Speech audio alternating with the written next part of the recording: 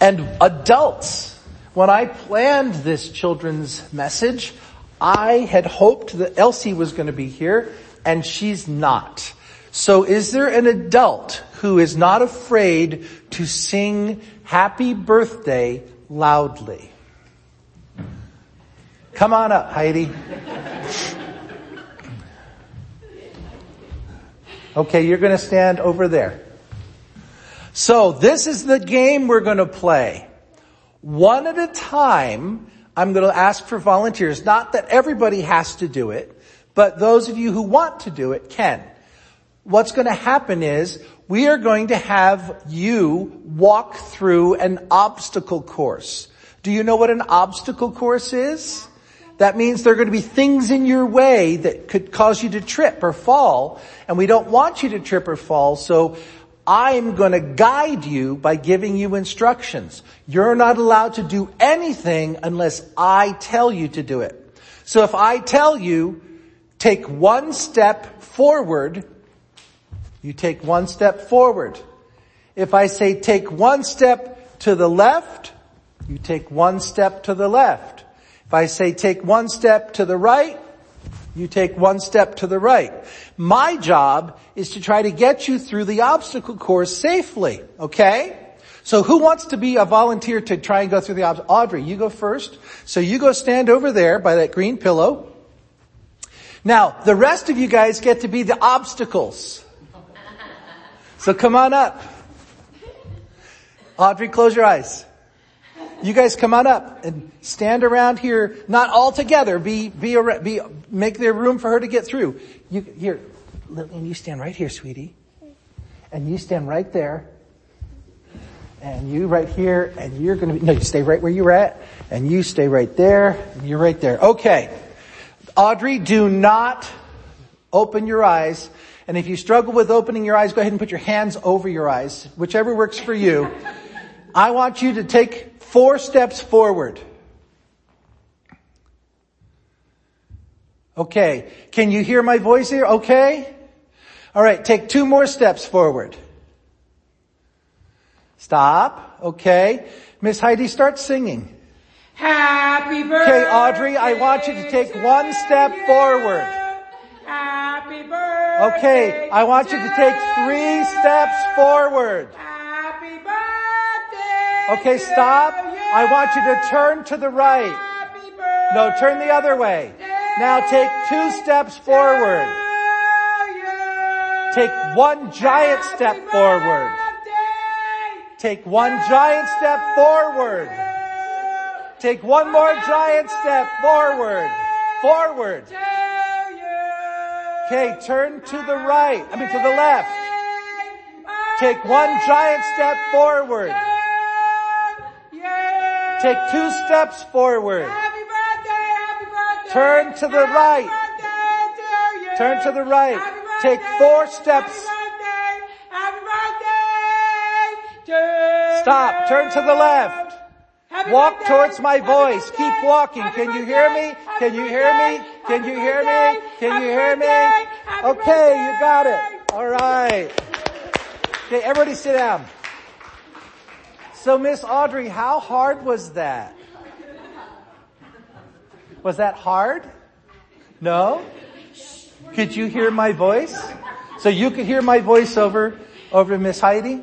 See, sometimes it's a hard thing when some people, because sometimes there's a lot of different noises going on and it's hard to hear. For me, I can't hear out of my left ear right now because she was yelling in my left ear. You told me. No, so the reason I did that is this. In the Bible, in the Gospel of John, in chapter 10, Jesus tells us that he's like a shepherd and we're like sheep. And you know what he says? My sheep know my voice. They can recognize when I'm talking to them. They won't come to anybody else. They will follow my voice. And so if we're like God's sheep and God's like our shepherd, we want to listen for his voice. The problem is the enemy of our souls is always trying to make other noises to keep us from hearing God's voice. And so we need to learn to carefully listen for God's voice. And how do we do that? We can read the Bible. We can pray. We can go to church. We can go to a Sunday school class. We can go to our class with Miss Heidi and learn how to recognize God's voice. When you're younger, it's easier.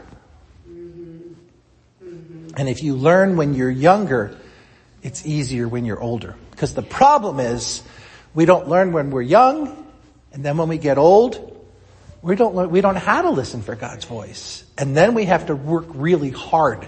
So it's better when you're younger to learn how to hear God's voice. So be thankful that your moms and dads bring you to church.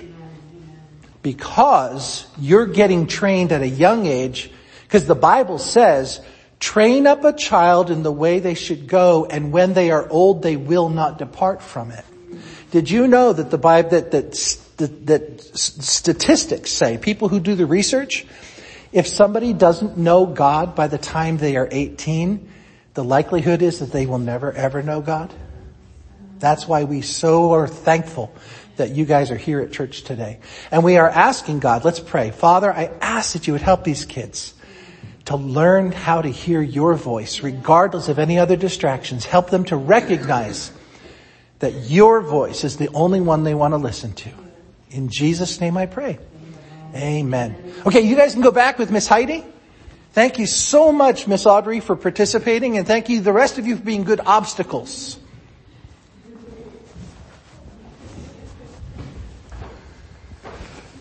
Okay, this is more like a Bible study than it is a sermon today, but that's okay.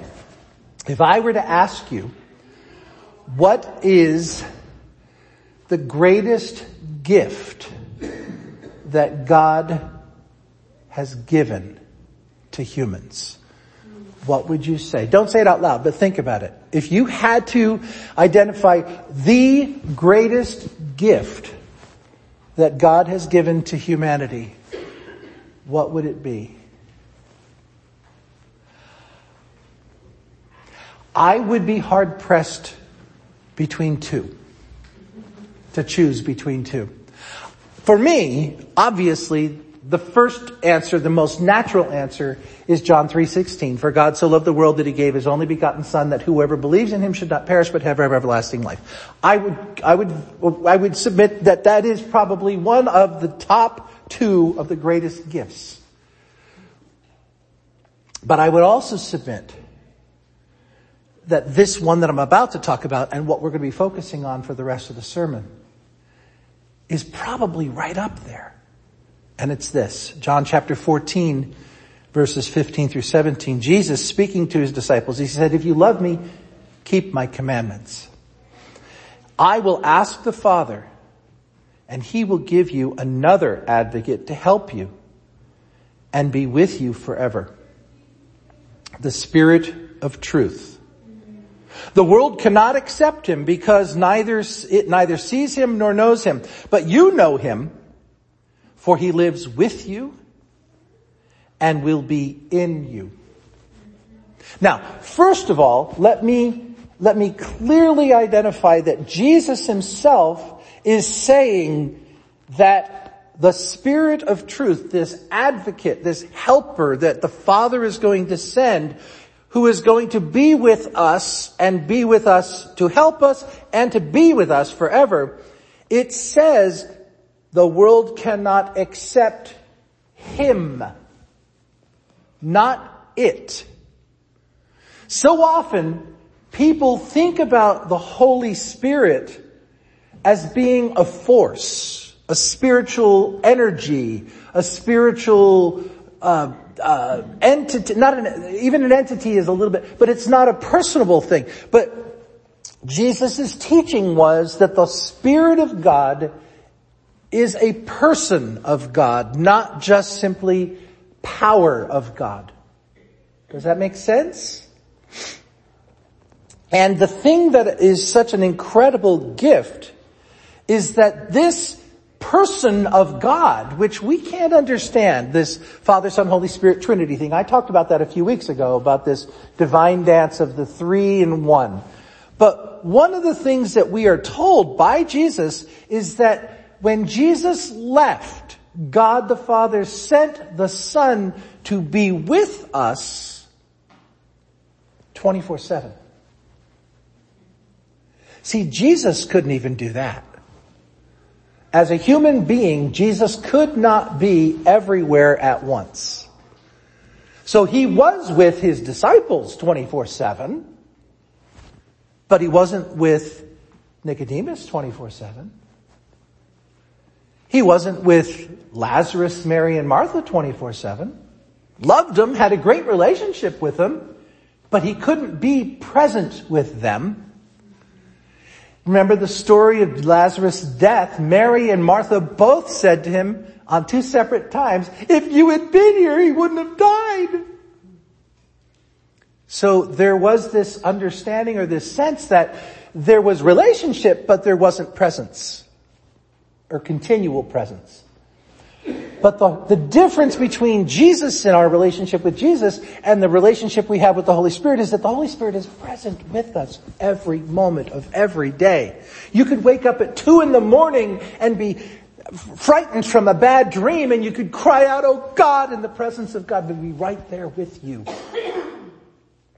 You could be going through a horrible, horrible experience, and in that moment, it wouldn't be a matter of having to go find God. It would be a matter of crying out, and God would be present right there with you in that moment, in that room. Paul in 2 Corinthians chapter 5, verse 5 says, God, speaking of the Father, has given us the Spirit as a deposit, guaranteeing that which is to come. And there's those, I've held on to that scripture for 50 years because it's wonderful to think. This is a deposit that it guarantees that something really cool is coming. But I don't have an image that I can look at in my mind. Because if all this is, this continual presence of God in my life, not a force, not a power, but indeed the very being of God right here with me, what is heaven going to be like if this is just a deposit? If this is just a slight down payment of what it's going to be like when I get there, oh my word, it just blows my brain to try and comprehend anything. Because this is pretty cool. Honestly, if you truly love God, if you truly are engaged with God on a regular basis, if you truly interact with God and don't just come to church on Sunday and read your Bible 3 or 4 times a year, but if you really are trying to engage in a relationship with God and you savor this intimacy that you experience, if this is just a deposit, what is it going to be like when we actually are in God's presence with the myriad upon myriad upon myriad of people on the crystal sea, with all of the creation worshiping and praising God?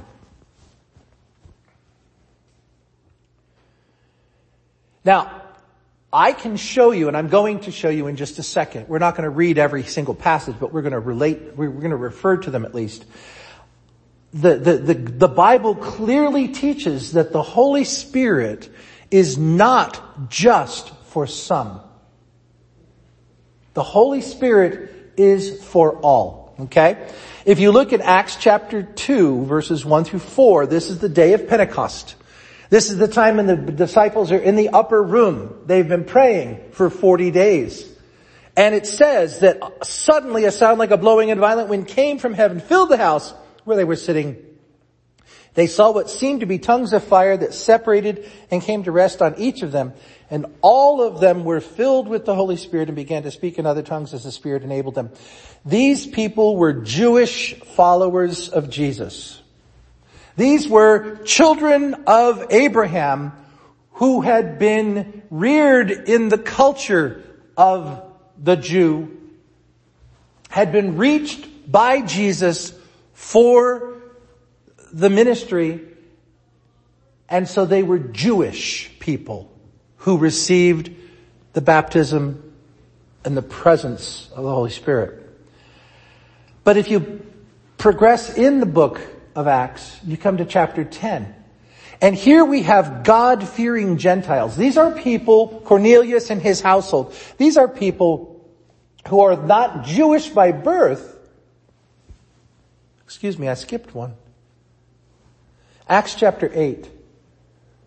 This is the story of the Samaritans who are believers. It says, when the apostles in Jerusalem heard that Samaria had accepted the word of God. How did Samaria accept the word of God? Oh, lo and behold, Philip went and evangelized them. And they heard about God. Now, if you know the story between the Jewish people and the Samaritan people, there's a great divide between them because of what happened back when Solomon died and his son Rehoboam took over and totally messed things up. And they broke off from Judah, and the Samaritans ended up having their own place of worship. They didn't worship down in Jerusalem. They still tried to worship the same God, but they made up their own religion, basically. If you remember the story of Jesus talking with the Samaritan woman in John chapter 4, where she confronts Jesus and she says, you Jews say we have to worship down in Jerusalem. Our people say we worship up here. And Jesus said the time is coming and has now come when true worshipers of the Father will worship in spirit and in truth. You don't have to worship any particular place. But the Samaritans were outcasts from the Jewish people. But when Jesus left the earth, in Matthew chapter 28, he gave the command to his disciples. He said, you will make disciples in Jerusalem, in Judea, in Samaria, and into the uttermost parts of the earth. And then when the Holy Spirit comes, first he comes to Jerusalem, to the Jews. Then Acts chapter 8, he goes to Samaria, to the step siblings, if you will, of the Jewish people. And then in Acts chapter 10, he goes to the household of Cornelius, which is a God-fearing Gentile. This is a man who wasn't born into the faith. This is a man who came in contact with the faith and said, I want to own this for myself. And who was having his household honor God. And then God sent Peter, excuse me, who then preached the word of God to Cornelius and his household. And it said the circumcised believers who had come with Peter were astonished that the gift of the Holy Spirit had been poured out even on the Gentiles, for they heard them speaking in tongues and praising God. And then finally, Acts chapter 19. Again, this circle gets bigger and bigger and bigger and bigger. It says, while Apollos was preaching at Corinth, Paul took the road through the interior of Asia and arrived at a town called Ephesus. And there he found some disciples, not people that he had led to Christ, but disciples who knew Christ. And he asked, did you receive the Holy Spirit when you believed? And they said, no, we've never even heard that there's such a thing as a Holy Spirit. Paul said, well, what baptism did you receive? And they said, well, John's baptism. Paul said, well, that was a baptism of repentance. He told the people to believe in the one that was coming after him, and that was Jesus. And on hearing this, these believers in Ephesus who were pagans prior to hearing anything about John's gospel, or John's message, they were then baptized in the name of the Lord Jesus. And when Paul placed his hands on him, the Holy Spirit came on them. They spoke in tongues and prophesied. There were about 12 men in all. So we see in the Bible that it's not just for Jewish believers. It's not just for the Jews and the Samaritans. It's for any human being who names Jesus. The Holy Spirit is gifted to every Christian. Now, why is it important that we have the Holy Spirit? Well, number one, if you want to please God, you need to be holy. And what I mean by that is this. Holiness is basically being set apart for God. So the gift of the Holy Spirit literally sets us apart for God. Now, the Church of the Nazarene, we are a holiness denomination. What does that mean? That means we believe that the Holy Spirit of God not just comes in when we get saved, but that there's indeed a second act of God in our lives that we have to receive by faith. And that is when God fills us or baptizes us with the Holy Spirit. Now, you've heard me preach on this before. I don't need to go into all the details, but I'll give you just a real quick outline. Walking down the road, you come in contact with the gospel. All of a sudden you believe in Jesus. You are initially sanctified. You're saved. Then you continue on in this walk and you realize, hey, there's still this thing inside of me that's wanting to fight against the things of God. I mean, I want to do what's right, but there's this darkness inside of me that's always wanting to do the selfish things. And so there's this recognition and understanding that this carnality needs to be dealt with. And so you go before God, you say, God, I want to live for you. I want to serve you. I consecrate all of myself to you. And God, by his power, according to the word of 1 Thessalonians chapter 5, verses 24 and 25, God sanctifies you entirely. This is the baptism with the Holy Spirit.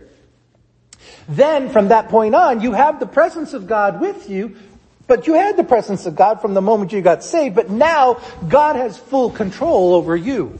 You've given God full access to all areas of your life, and now as you progress in your walk with God, you are being fashioned more and more and more into the likeness of Christ, until such time that God calls you off of this earth, and then you are what's called glorified. So there's initial sanctification, getting saved, entire sanctification, being baptized in the Holy Spirit, progressive sanctification, which is becoming more and more like Christ, like growing in grace, and then finally glorification, entering into the presence of God in heaven. While all of that's going on, the Holy Spirit is working in our hearts. Holy Spirit is guiding us. The Holy Spirit is giving us things. The Holy Spirit is growing things in us. One of the things growing in us as a result of this relationship that we have 24/7 with the Holy Spirit is the fruit of the Spirit. Galatians chapter 5. Love, joy, peace, patience, kindness, goodness, gentleness, faithfulness, self-control. These are the Christ-like things. This is becoming more and more Christ-like. The purpose of this fruit of the Spirit is so that we can be Christ-like. When we said this morning that we wanted the people at the camp to see Christ in Joey and see Christ in John as they were interacting with them, that's what we're asking. God, may the fruit of the Spirit be evident in the lives of Joey and John as they interact with these non-believers so that they be drawn because they see Christ in them. Love, joy, peace, patience, kindness, goodness, faithfulness, gentleness, self-control. It should be in all Christians to varying degrees. But in addition to this Christ-likeness that the Holy Spirit grows in all Christians, the Bible tells us that the Holy Spirit, in addition to growing these fruit, also gives specific powers, if you will. They're called gifts of the Spirit. But these powers are for specific reasons. Now, to list them, you have to actually go to two separate passages of Scripture. 1 Corinthians chapter 12, Romans chapter 12. 1 Corinthians chapter 12 talks about the gift of wisdom, faith, healing, miraculous powers or miracles, distinguishing between spirits, speaking in different kinds of tongues, interpretation of tongues. And then Romans chapter 12 talks about prophecy, serving, teaching, encouraging, giving, leading, and mercy. All of these are gifts that the Holy Spirit gives to various individuals for a specific reason. The purpose of the gifts of the Spirit is to empower us to serve in the vocation that God has assigned to each of us. Do you recognize and understand what the word vocation means? Vocation is calling. Vocation is God has specifically called you to something. And because God has called you to whatever that is, God has given you specific gifts that will help you to live out that calling. Now, for example, I'm not saying that this is a vocation from God, but Tanya works in the world of accounting. I would shrivel up and die. But she thrives. You do well in that world. So God has given her specific gifts. Is it indeed a spiritual gift? I don't know. But I know that God has given her this ability where I don't have it. A little bit, but not like she has. Now, in my case, my spiritual gifts, I've already tested them numerous times, and every single time they come up, I have discernment of spirits and leadership. I don't necessarily want to be the number one in anybody's world, but I walk around and I look and there's people following me. Not because I've told them they had to follow. It's just what happens. It's gone on almost my entire life. I am a leader. I hate to use the term natural born because there's no such thing as natural born when you're talking about spiritual gifts. But the reality is God has specifically gifted me as a leader, and I can choose to walk in it or I can choose to rebel against God and not use the gift that I'm given. Same thing with discernment of spirits. I can't tell you how I know, but I know when I'm in the presence of evil. I can't tell you how I know, but I can tell when something's wrong with you. And it's not just there's a look on your face or that I have a sense. I just know. Well, that's discernment of spirits. I can know when God is at work. I can know when the enemy is at work. And I can know when you're being oppressed by the enemy. It's very helpful to have that gifting as a pastor because sometimes you like to hide. How are you going? Oh, fine.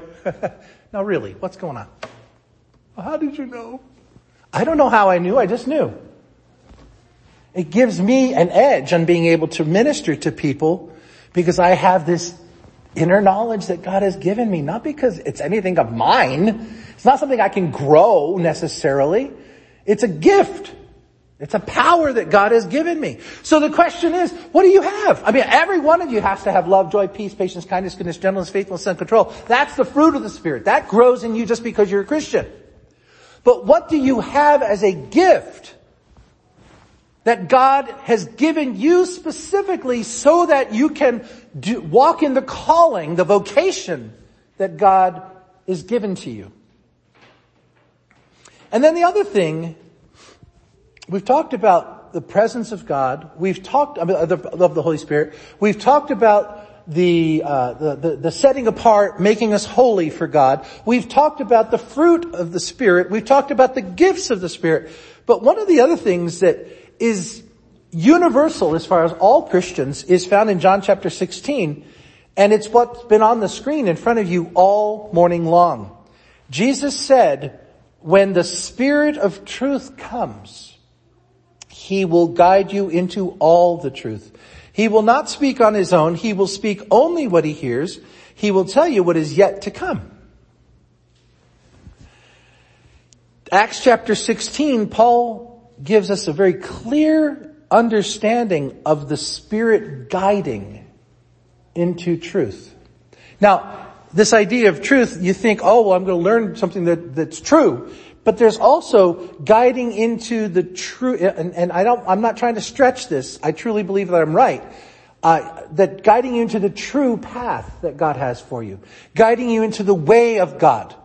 Okay, so for me, truth is not just a true statement, but it's everything that is true. There's a philosophical term comes from Aristotle that's talking about the fullness of being who you were supposed to be. Well, he was a philosopher. He didn't know Jesus. But the idea is that God has created us to be fully human. To walk in all that we could and should do. And we lost a lot of that because of the fall. But the end result is God is restoring all of that to a fullness of being human by the indwelling presence of God. So in Acts chapter 16, we see Paul and his companions are traveling through the area of Asia, and it says they were kept by the Holy Spirit from preaching the word in the province of Asia. They had to pass through it, but they weren't allowed to stop and do any preaching. And it said the reason was because the Holy Spirit kept them from doing it. Next verse. When they came to the border of Mysia, they tried to enter Bithynia. But the Spirit of Jesus would not allow them to do so. So they passed by Mysia and went down to Troas. And then finally, Paul had a vision of a man of Macedonia, which is Greece, begging them to come over to Macedonia and help. And so Paul took that as a word from God, and they traveled on to Macedonia and established the church there. So what we see here is the Spirit of God, which is present with Paul and all of the other people who's with him, guiding them and even prohibiting them from taking certain pathways that weren't the plan. The plan is you got to get to Macedonia. Don't waste any time doing this. Don't waste any time over here. But the thing that was interesting,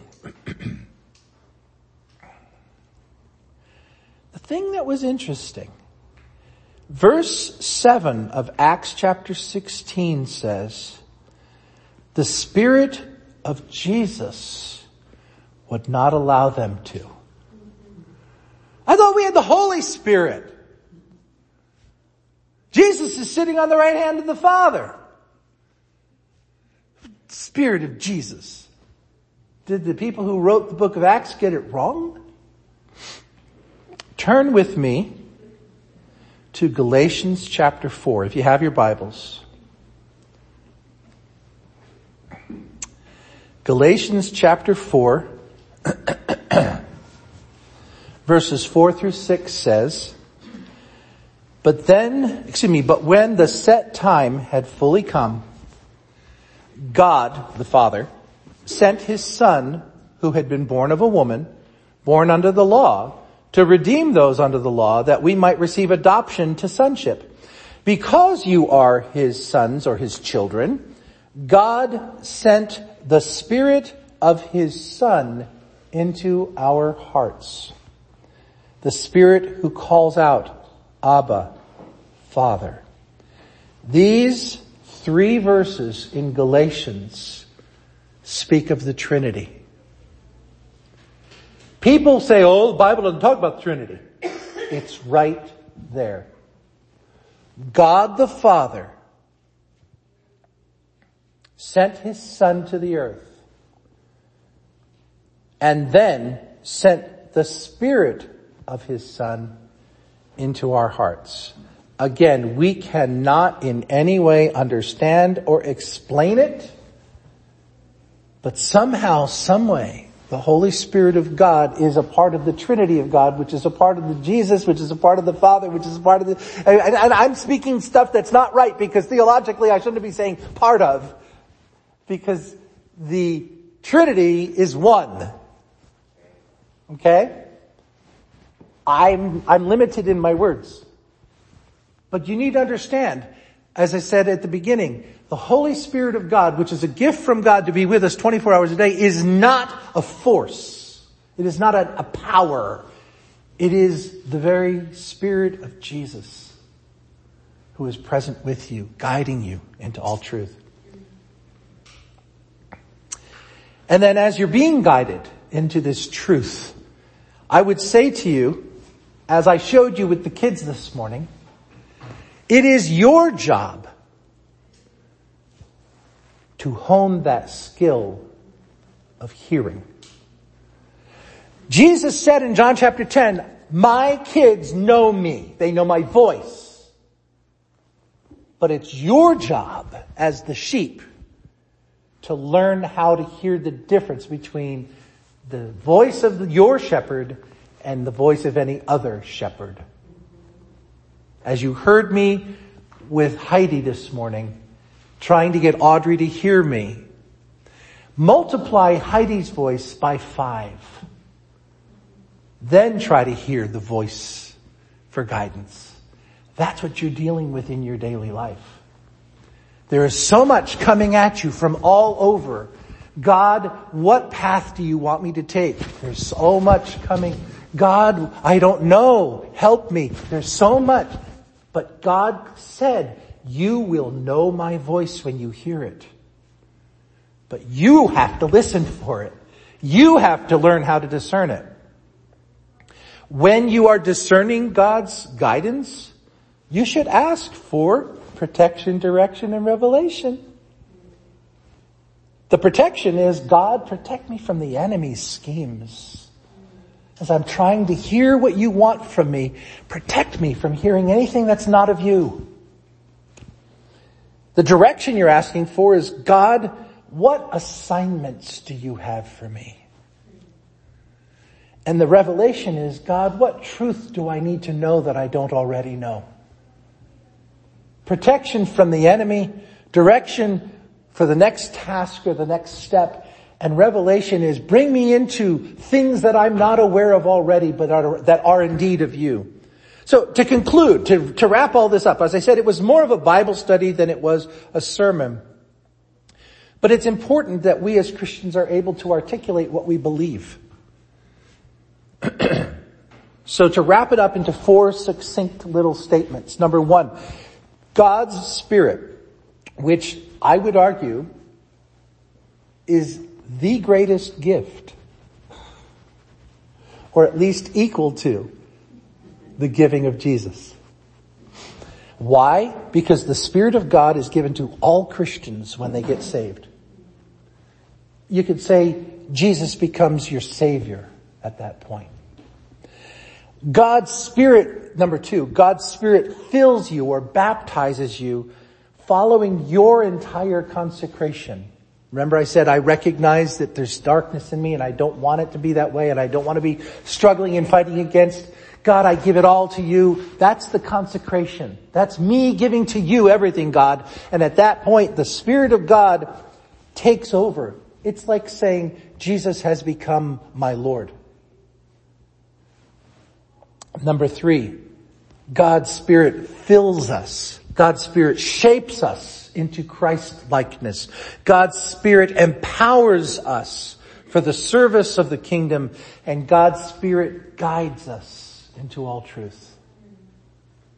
And then finally, having God's Spirit present with me 24/7 should be the normal experience of every Christian. The key is learning to discern that presence and that voice. Let's pray. Father, I ask that you would be with us and guide us and help us to be aware of you. Grow us to be better than we were.